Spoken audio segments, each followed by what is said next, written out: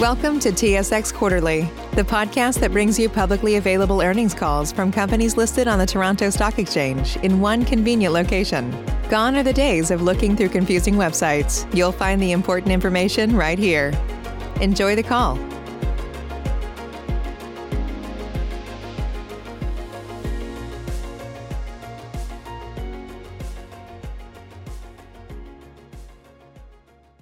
Good morning, ladies and gentlemen, and welcome to the MAV Beauty Brands fourth quarter 2020 earnings conference call.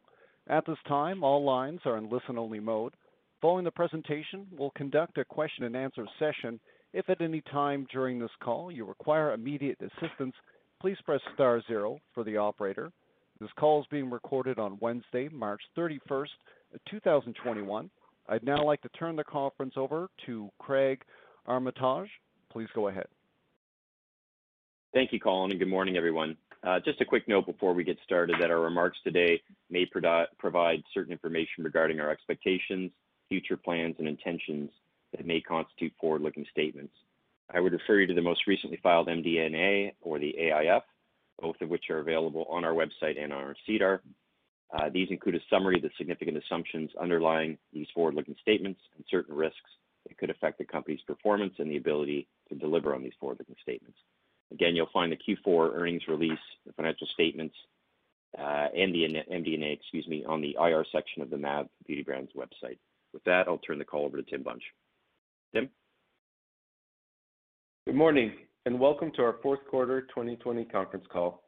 Joining me for the call is Judy Adam, our Chief Financial Officer. In addition to discussing the fiscal 2020 financial results, we'll provide some visibility into Q1 2021 results and discuss the CFO transition we also announced today.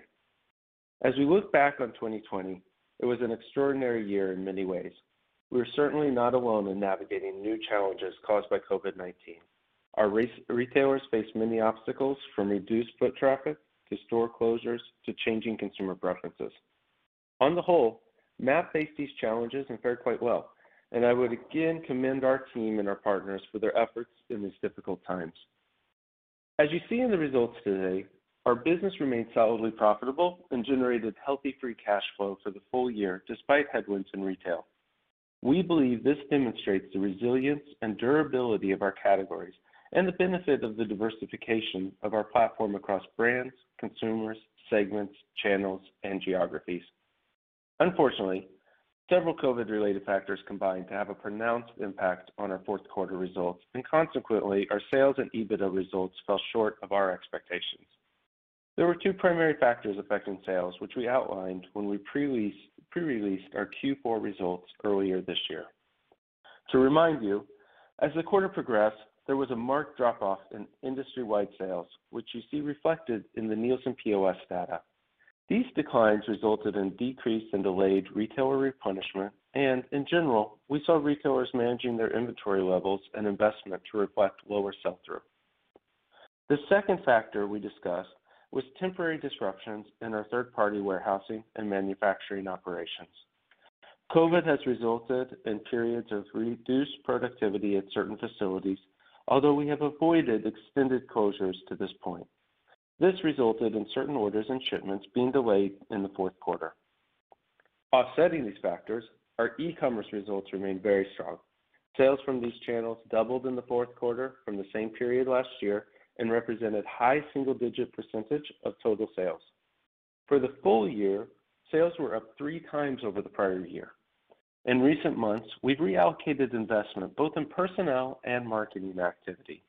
In addition, revenue from international customers increased by 72.8% to $1.6 million, compared to $0.9 million in Q4 2019. One of the other impacts we highlighted in our results today was lower gross margin, which when combined with lower sales in the period, resulted in a decreased EBITDA. This was primarily a result of additional costs associated with annual retailer shelf resets, which resulted in higher than normal markdowns and discontinuations that partly reflect shifting consumer preferences during the pandemic.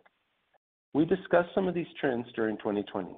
For example, the category has seen bigger declines in short-term styling products. In terms of SKU distribution, The markdowns were largely offset by new SKU introductions, which we believe will perform better than the SKUs that were replaced. While this results in a modest decline in total points of distribution, it will likely have a lower impact on our weighted distribution, which will become clear in the data in the next couple of months. Also, this will not necessarily be reflected in lower net sales, as those items discontinued tend to be low performing, and we believe that we have replaced them with higher potential products. Coming out of Q4, sales stabilized and improved in the first quarter, especially in January and February. However, we experienced some impact from the severe weather across major parts of the U.S. in March. And in terms of gross margins, Q4 was an exceptional occurrence. Under normal conditions, our business model should enable us to increase gross margins over time, as we have said previously. While we will continue to monitor and adjust to the market conditions, we are optimistic that 2021 will present a more favorable operating environment for our retail partners as vaccination rates increase and the economy reopens. Before I turn the call over to Judy, I want to quickly touch on the CFO transition. As we announced with earnings today, Judy will be leaving MAV Beauty Brands to pursue other opportunities. To ensure a smooth transition, Judy will be with us through the end of Q1 reporting in May. We also announced that Niamh Major, Vice President of Finance, will assume the position of Interim Chief Financial Officer until a replacement is found.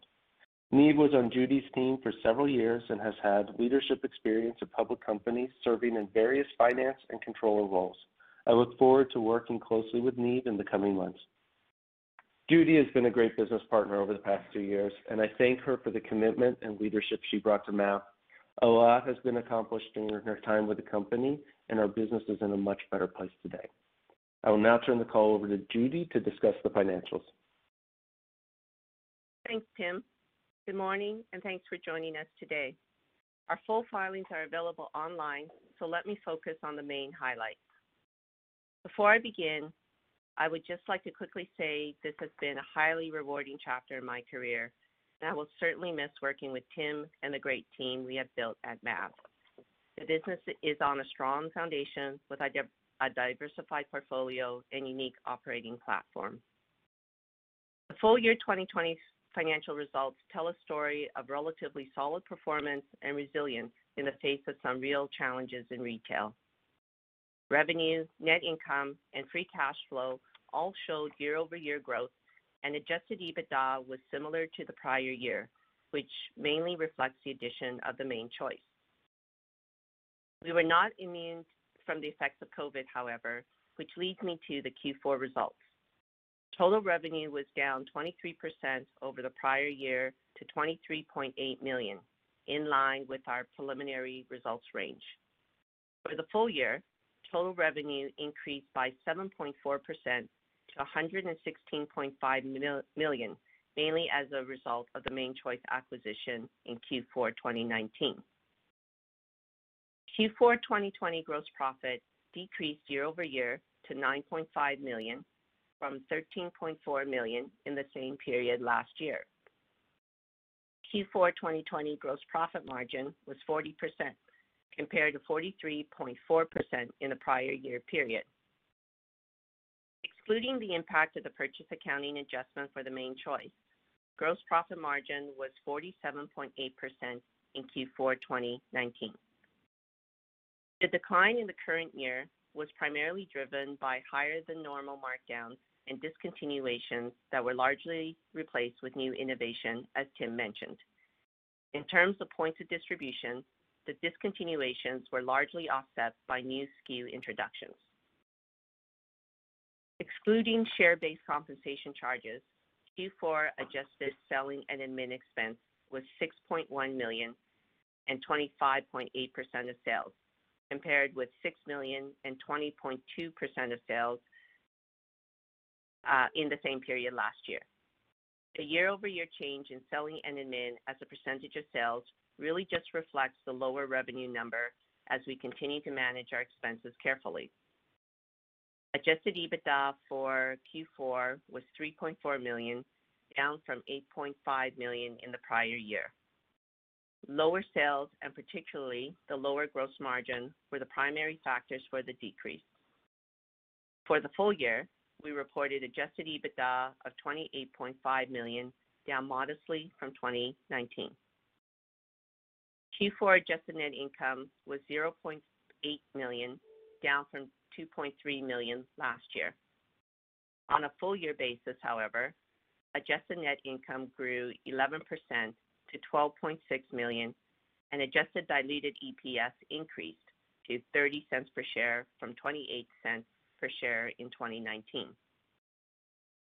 Adjusted free cash flow remained strong in the quarter with $4.8 million, up from $3 million last year, reflecting lower working capital investment in the quarter, which offset lower cash from operations. However, because the sales decline occurred in the latter part of the fourth quarter, we anticipate collections will be negatively impacted in the first part of Q1 2021. For the full year 2020, adjusted free cash flow grew 37% to $13.4 million. Cash on hand was $19.1 million at year-end, which includes $10 million drawn on our revolver. We have continued to maintain a balance on the revolver because at this time, we believe it's prudent to have additional liquidity on hand. Our net debt stood at $124.4 million, down $4.9 million from Q3. Including the results of the main choice for the trailing 12 months, our net debt to adjusted EBITDA ratio was 4.4 times due to the Q4 business impacts we discussed. I will now turn the call over to Tim for closing comments. Tim? Thank you, Judy. 2020, and in particular the fourth quarter, presented some challenges to be sure. But we have persevered and continue to believe our brands and unique operating platform position us well for above category growth over time. As vaccinations increase and restrictions ease in 2021, we are optimistic that our retailers will benefit from improved operating conditions, including increased foot traffic, longer operating hours, and limited store closures. Regardless, we will continue to invest in e-commerce and expect continued strong growth from these channels in 2021. We have a diversified portfolio of 4 on-trend brands that we expect will deliver above category growth over time. We look forward to reporting our progress with the release of our Q1 results in May. We'll now open up the call to any questions. Operator? Thank you. Ladies and gentlemen, we'll now begin the question and answer session. Should you have a question, please press star followed by 1 on your touch-tone phone. You'll hear a 3-tone prompt acknowledging your request, and your questions will be polled in the order they are received. Should you wish to decline from the polling process, please press star followed by 2. If you're using a speakerphone, please lift the handset before pressing any keys. Your first question comes from Joe Altobello from Raymond James. Joe, please go ahead. Catch those springtime vibes all over Arizona. Break out of the winter blues by hitting the water at one of our lake and river parks. Take a hike among the wildflowers. Just make sure to stay on the trails and leave the flowers for the bees. Discover Arizona's best kept secret and visit azstateparks.com/amazing to start your springtime adventure. Thanks. Hey guys, good morning. I guess, first question, since we are here March 31st, curious if you can give us any update on Q1, at least directionally, in terms of sales and EBITDA, particularly given the commentary that you mentioned this morning on weather issues that you experienced in March. Yeah, definitely can do it. So as we looked at Q1, I'll tell you a little bit about the cadence. Jan and Feb, from a total category and our business, especially Jan, came in very similar to year over year. What we did see, though, is as the severe weather storms hit in late February, we saw a softened replenishment in March coming from the data that we have to date. And so I can really speak better to revenue versus EBITDA, so we'll do that at this point. What I'll also tell you is as we look at our own internal POS, and this is actually POS of what the retailers say is being bought and purchased in their stores, and this is slightly different than Nielsen because it includes all of Canada and includes our top retailers at Canada and the U.S. We're seeing some modest growth of our portfolio in North America. And so we feel very optimistic that we're off to a good start on our business in 2021. Got it. That's very helpful. And in fact, that was my second question, so I'll move to another one for a follow-up. In the press release this morning, and obviously back in mid-Feb, you guys alluded to a strategic review process, and with that, a number of outcomes that could come from that. Can you elaborate on that a little bit, what you're looking to do with the company at this point or with certain of your businesses at this point?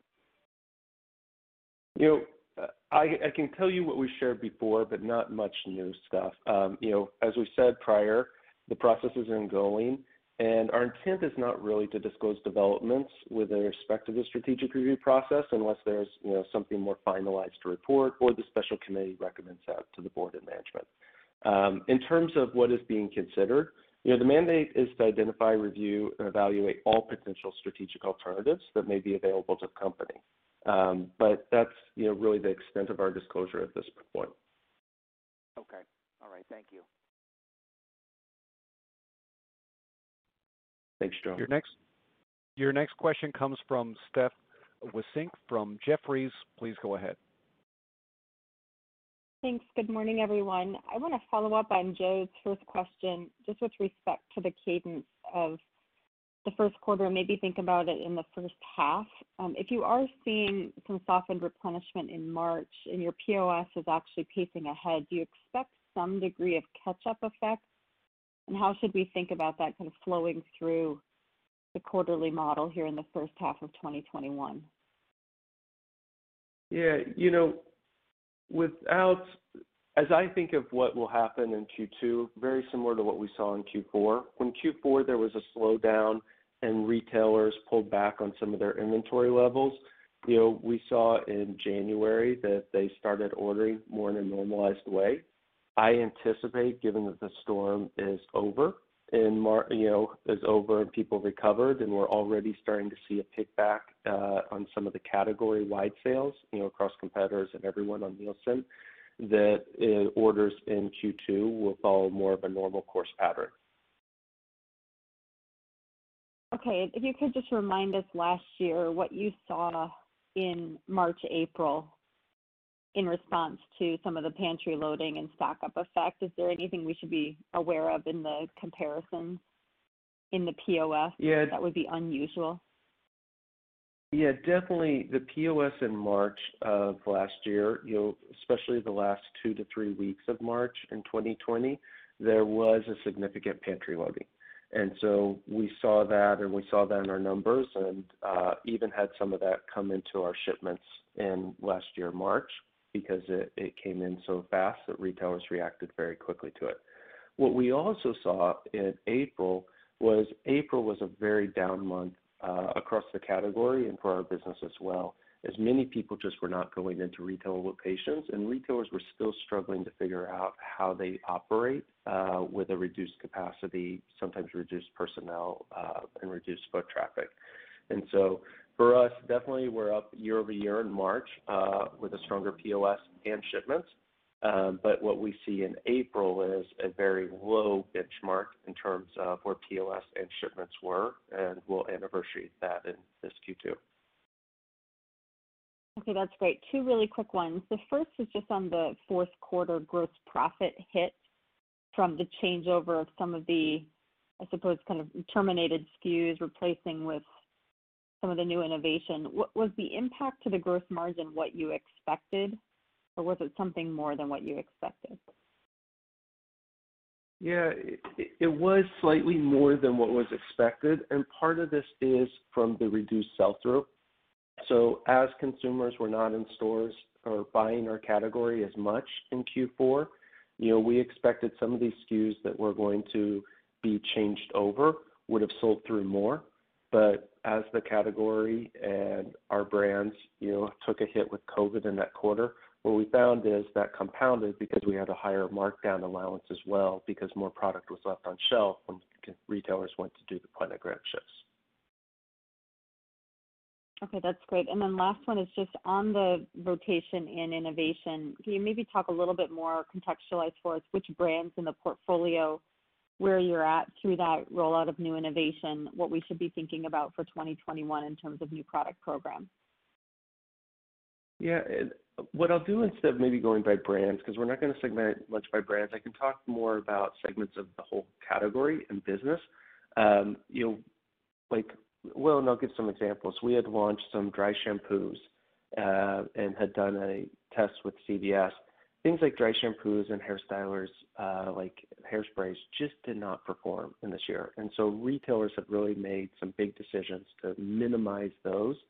And then where they're going much harder is they're going more into their standard shampoos and conditioners. They're also going more into treatments, and curls continues to just perform, which is great because several of our brands address curls head on. And so the curls market has been another big expanding strength of the whole category. Thank you. Thanks, Steph. Ladies and gentlemen, as a reminder, should you have a question, please press star followed by 1. Your next question comes from Saba Khan from RBC. Please go ahead. Okay, great. Thanks, and good morning. As you kind of think about sort of the trends during Q1, did you notice any real variation in terms of channel? I think you mentioned the weather had an impact in March, but did you see a bit of a shift to e-commerce, or was it just a broad-based slowdown through the quarter?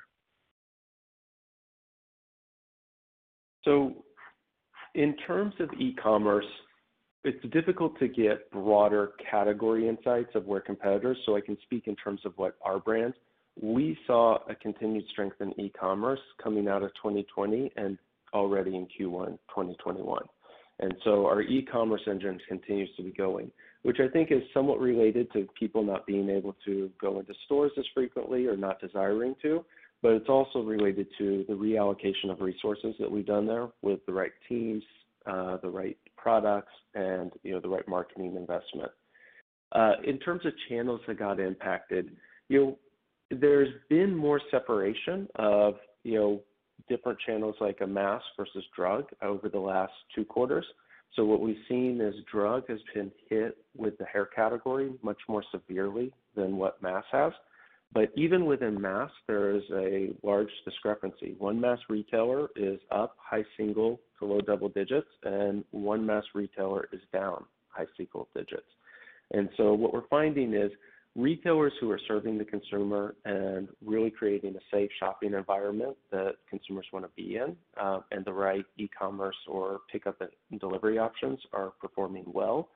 And so that's where you see a separation between some of the retailers or channels. Okay, great. And then as we think about the progression of results through 2021, can you maybe give us some directional commentary on how we should expect leverage to trend? Do you expect this more to be a Q2 deleverage, H2 deleveraging, and how do you expect that to flow for the rest of the year? With that, I'll turn that one to Judy. Judy? Yeah, hi, Saba. As we've mentioned on previous calls, debt reduction remains a high priority for us. And as we look ahead, we expect modest CapEx as well as modest earn-out payments in 2021. So we do expect further deleveraging as we progress through 2021. Okay, great. And then just one last one, I guess, based on the trends you mentioned earlier around e-commerce, are you expecting to, in terms of CapEx, is there any amount being directed toward e-commerce, any additional capabilities, supply chain investments, or is it just traditional CapEx as you go for the rest of this year? Yeah, definitely on CapEx, we do expect it to be to be slightly lower than the current year, but we'll continue to invest in our ERP system, primarily with respect to building out our e-com capabilities. Great, thanks very much. Thanks, Saba. Ladies and gentlemen, as a final reminder, should you have a question, please press star followed by 1. Okay, it appears there are no further questions at this time. Please proceed. All right, with that, I'd like to thank everyone for joining us on today's call. Please reach out if you have any further questions. Have a good day.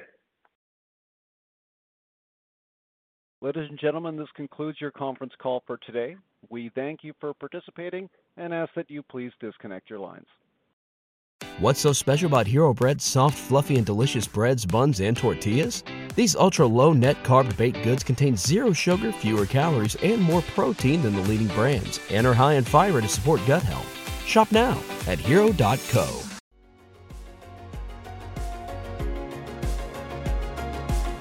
Thank you for listening to TSX Quarterly. If you enjoyed the cast, remember to leave a good rating. And remember, for any additional inquiries, please consult the company's investor relations section on their website. See you next time.